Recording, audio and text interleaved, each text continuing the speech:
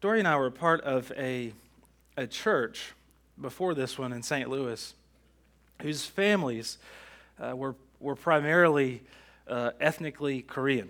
So I think about half, maybe a little bit more than half of the families, third, fourth generation, Korean American, Filipino American, different nations represented from that region of the country. And so we learned a lot. And one of the fun things that we learned was this fun little custom that they had for their little children.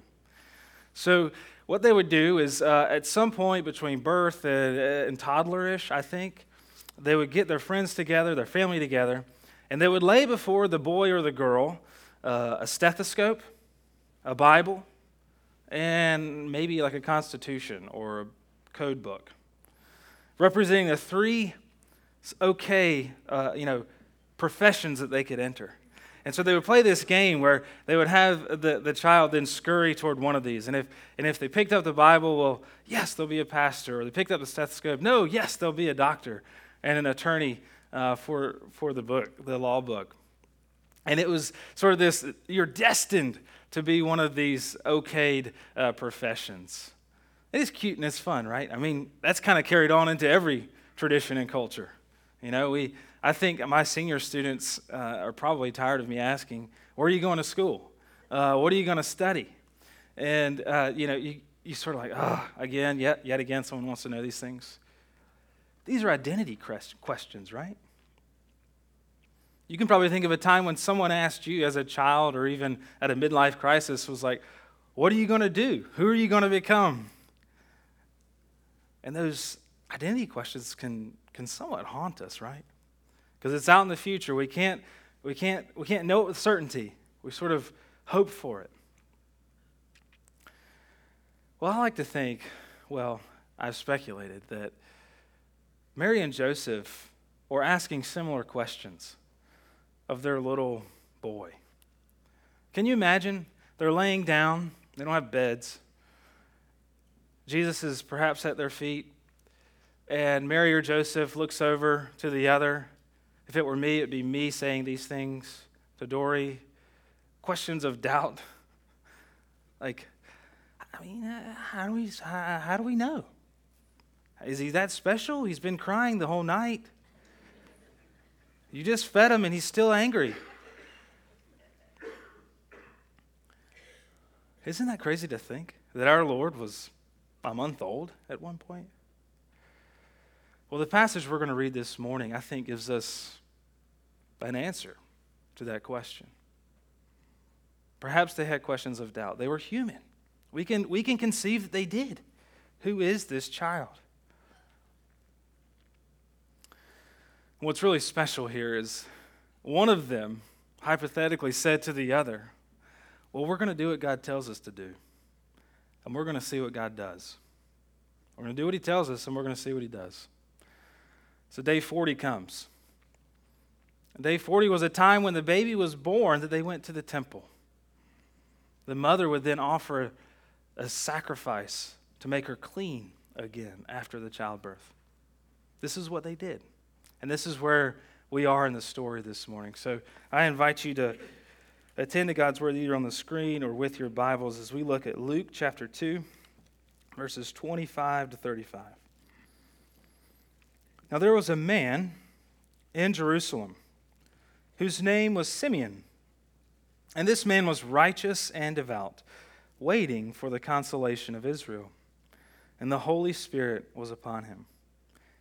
And it had been revealed to him by the Holy Spirit that he would not see death before he had seen the Lord's Christ. And he came into the Spirit into the temple.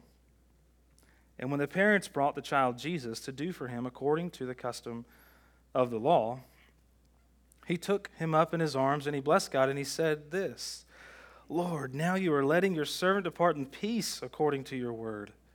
For my eyes have seen your salvation that you have prepared in the presence of all peoples, a light for revelation to the Gentiles and for glory to your people Israel. Verse 33. And his father and mother marveled at what was said about him.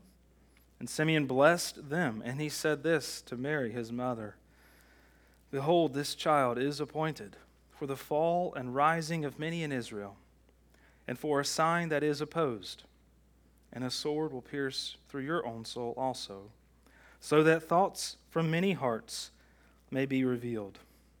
This is God's word. Thanks be to God. Lord, break our hearts over the truth of your word, and then build them back up with that same truth. It is the power of salvation, and we are hoping that you would show up in your word and by your Spirit now. We ask this in your powerful name. Amen. I was looking for my belt a few days ago, and it's a pretty common thing that happens in our house. I'll run to Dory. She's probably doing something productive with Eleanor, and I'm just in a frantic, I need my belt. And she's like, just look where it was last, or look where you always keep it. So you know what happens. I went to look in the closet, and sure enough, it was right there. And then that famous little adage that we all know, if it were a snake, it would have bitten you. It was right there in front of me. Has anyone had this moment this week or maybe this month? If it was right there in front of you, and yet you missed it. You missed it. When I read this passage, as I was thinking about it this week, I was like, how did Simeon get it? How did he see this baby as Jesus? And we know from the passage it says the Holy Spirit was on him. Okay, so there's answer one. Well then, what do we get from this? What is in it for us? And I think it's so special. It's only recorded in this passage, this account. Luke wants us to see what Simeon was given a vision for, with divine help, of course. You see, if it was a snake, it had bitten you moment, you realize quickly that we can miss things. They can be in plain sight, and they just blow right past us, both their very presence and their meaning. But Simeon didn't. He saw something with the Spirit's guidance that we should long to see ourselves, which is the Messiah. So Luke he just wants us to see what Simeon saw. He wants to give us the perspective Simeon was given, to see things as they are, to discern what is true. Right? That's where it can get gray for us. And Simeon, with great clarity, has seen the very truth, with truth, what is before him. He's been given a perspective, and Luke wants us to see it. Who is this baby? Hopefully you know. You read the passage as well with me. Jesus is God's salvation. It's as simple as that, and profound as that. Jesus is God's salvation, and Simeon has been given the privilege of truly witnessing this. And through Luke's account, we are now afforded the opportunity to see what he was able to see. First is this. Simeon gives to us the perspective that Jesus, as God's salvation, is a particular salvation. It's a particular perspective. What do I mean by that? Maybe you saw this little phrase in there called the consolation of Israel. Have you heard of that before? Chances are you have. Well, if we look back into Isaiah, I think it's 52, that it says this: break forth with singing. We had this in the call to worship. You waste places of Jerusalem, for the Lord has comforted his people. To console is to comfort. And then as prophecy and Psalms often do, they give us couplets. And we use each of them to get the truth, get the grain that's holding them together. So the Lord comforted his people. He has redeemed Jerusalem. The consolation of Israel, the particular salvation that God has done in Christ, has been Israel's Messiah. We see in Simeon's song, he says, "For the glory of your people, Israel." What does that mean? Jesus was to be for his people the very glory of their name. Think about it. Maybe, You have a legacy family, and their name has such a great reputation, maybe in this community. And aren't you proud of that name? This is what's being, Jesus was to be that one with whom his people were stoked that his name was on the back of their jersey. But we know that didn't fully happen. You see, Jesus as the particular salvation of God came to fulfill the law. He didn't come to wipe it away. He came to fulfill it. We see that he didn't come to abolish it, but to complete them, to fulfill them by purchasing the redemption they offered and living the life they commanded. Folks, we miss this all the time. We stay away from some of the Ten Commandments. We stay away from some of the gory stories of the Old Testament. When in fact, Jesus, by his very life, by his parents' life on his behalf, shows us that he didn't come to abolish the law. He came to complete it. He came to complete it. He is Israel's seed. He is their consolation. I'm sure you caught this, but we see that, it's in the temple. He's at Jerusalem. This is in the text. What else does it say? It says that he was waiting. These are all very particular, very detailed points about this story. And I think it teaches us something very powerful. That God, though we often think of him having given us a trailer, like a movie trailer, where we see like glimpses, right, of a bigger picture. But what we have here is such detail on a specific day, doing a very particular thing. While he reigns over human history, he is a focused God and a very particular person, that is Jesus, for his people, Israel. What does that mean for you and me? That Jesus came to be Israel's Messiah. Our text says Christ. That's synonymous with Messiah. Messiah is the transliteration of Mashiach. And then the Greek translation is the Christ. See, that's not a Gentile word. That's a Hebrew word. He's the anointed one for those people. And he came for that very particular time and that place. I think one of the things this gives to us in our day, right here in this moment, is like I was mentioning about the trailer. Like, even though he's big and he's transcendent, and we must revere him in that way, he is deeply, deeply personal. He is unstoppable in his manner to be involved in the very details of our lives. I don't know if you've had a flat tire this week, you got a heavy medical bill this week, you looked at pornography yesterday, you were given a promotion right at the end. I don't know, what is the detail of your life that you bring to this room right now? Either shameful or joyful. You see, God's salvation is very particular. His relating to us is very personal. And while he remains utterly different, he desires to be utterly close, to know you, to see you, and to bring you into life and love through his Son. So Jesus is not only God's particular salvation. Simeon doesn't just leave it with a particular perspective that he's been given, but we also see that Jesus is God's broad salvation. Simeon shows forth, he praises in this psalm and this prophetic oracle, really, a very broad perspective of the identity of Jesus. We see in it, for example, in verse 31, it says that you have prepared in the presence of who? All peoples. A light for revelation to who?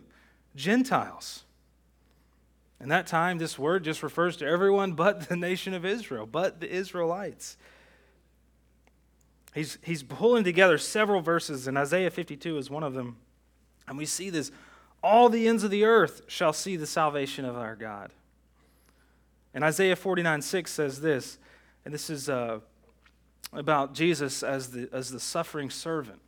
So it's this murky yet beautiful picture of Jesus coming as a servant. And it says, "It is too light a thing that you, that is the Messiah, should be my servant to raise up the tribes of Jacob, to restore Israel." It's too light a thing. What is that? It means he has so much more in mind.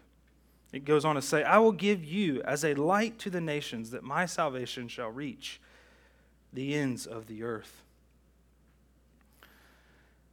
Though the intention, though the very channel of salvation was narrow, something like a river, it was always intended to reach the sea. See, I've said this a few times, you're probably tired of me saying it, but Abraham has been called and chosen and blessed for what? So his family can grow, yes, but for what? So that he can be a blessing to those around him. The particular is not the end, it's the means. And there we see that Simeon reminds us that the very broad scope of redemption is to reach all the nations, is to reach you and me as it has. You see, I think sometimes we can short sight God's plan with redemption, right? We miss the fact of how great creation is, right? There's only 2 chapters in the book dedicated to it. But we miss that out of nothing became something. Out of all of this, darkness became life. And sin has cursed every inch of it. And we miss the fact that redemption's purpose is to restore all things. All things. I love this line in Joy to the World, and it's only in hymns. If you hear it on the radio, they always miss it. It's the best verse of the whole hymn. It says, "No more let sins and sorrows grow, nor thorns infest the ground." What's that sound like? Creation account. "He comes to make his blessings flow far as the curse is found." Don't miss this. Jesus' salvation, him as God's salvation, though it starts small, its reach is to be global. It's to be creation-wide, including the critters, including all the things that he made. This is the role and the goal of salvation.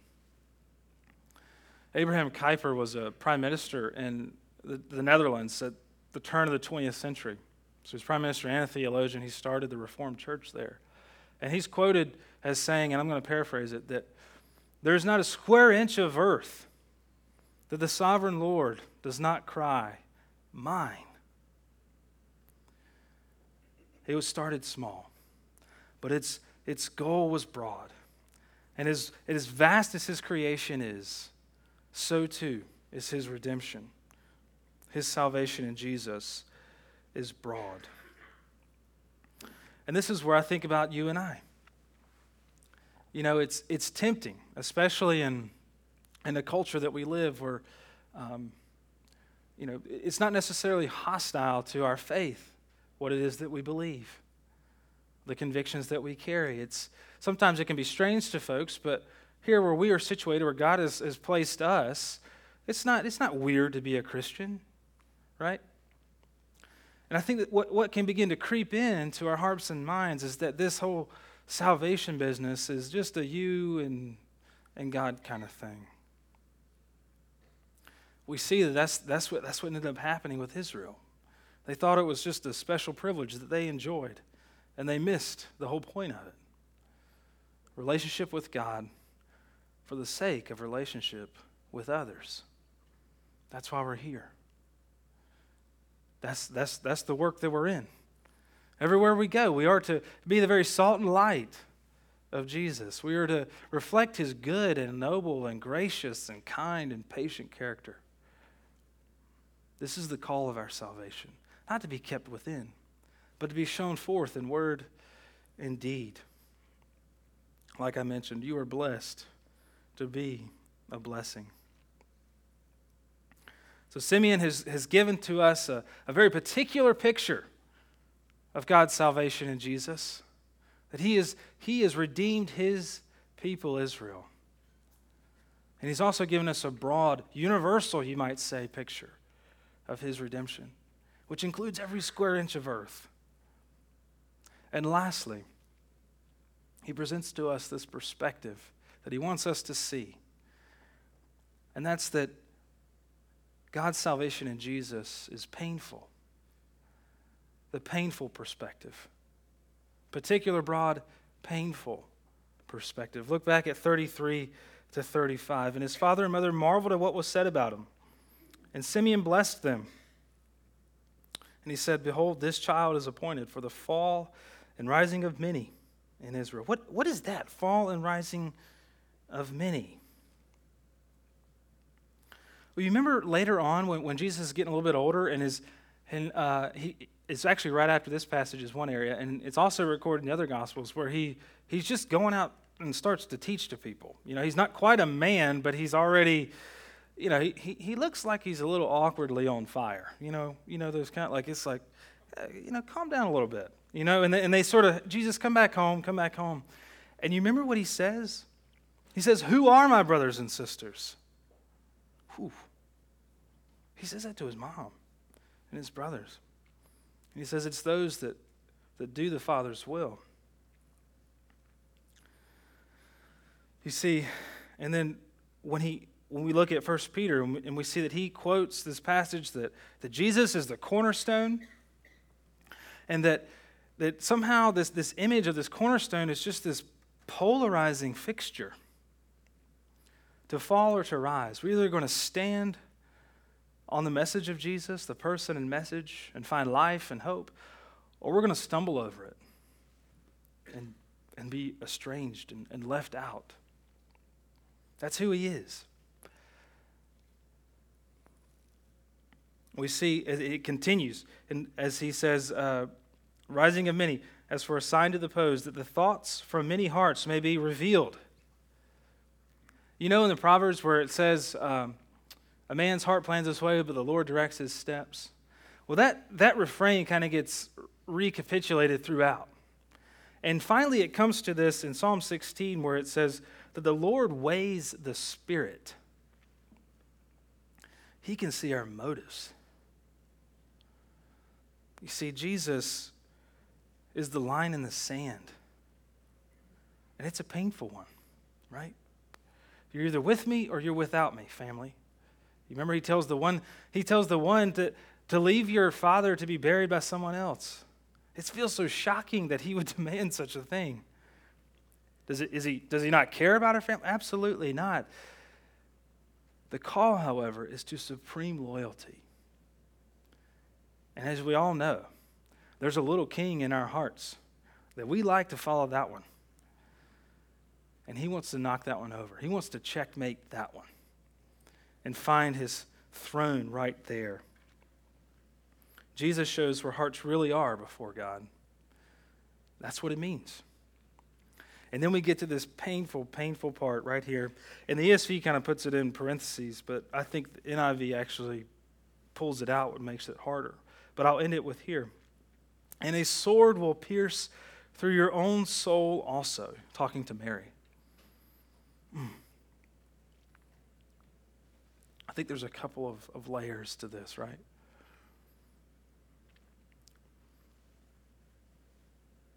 The grief is bottomless for those that have lost children.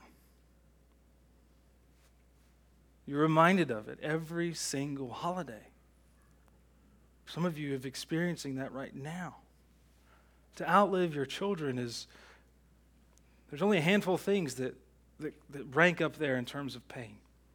Spouse is close to it. Just as a human mother, we don't have to go far in our hearts and in our own memories.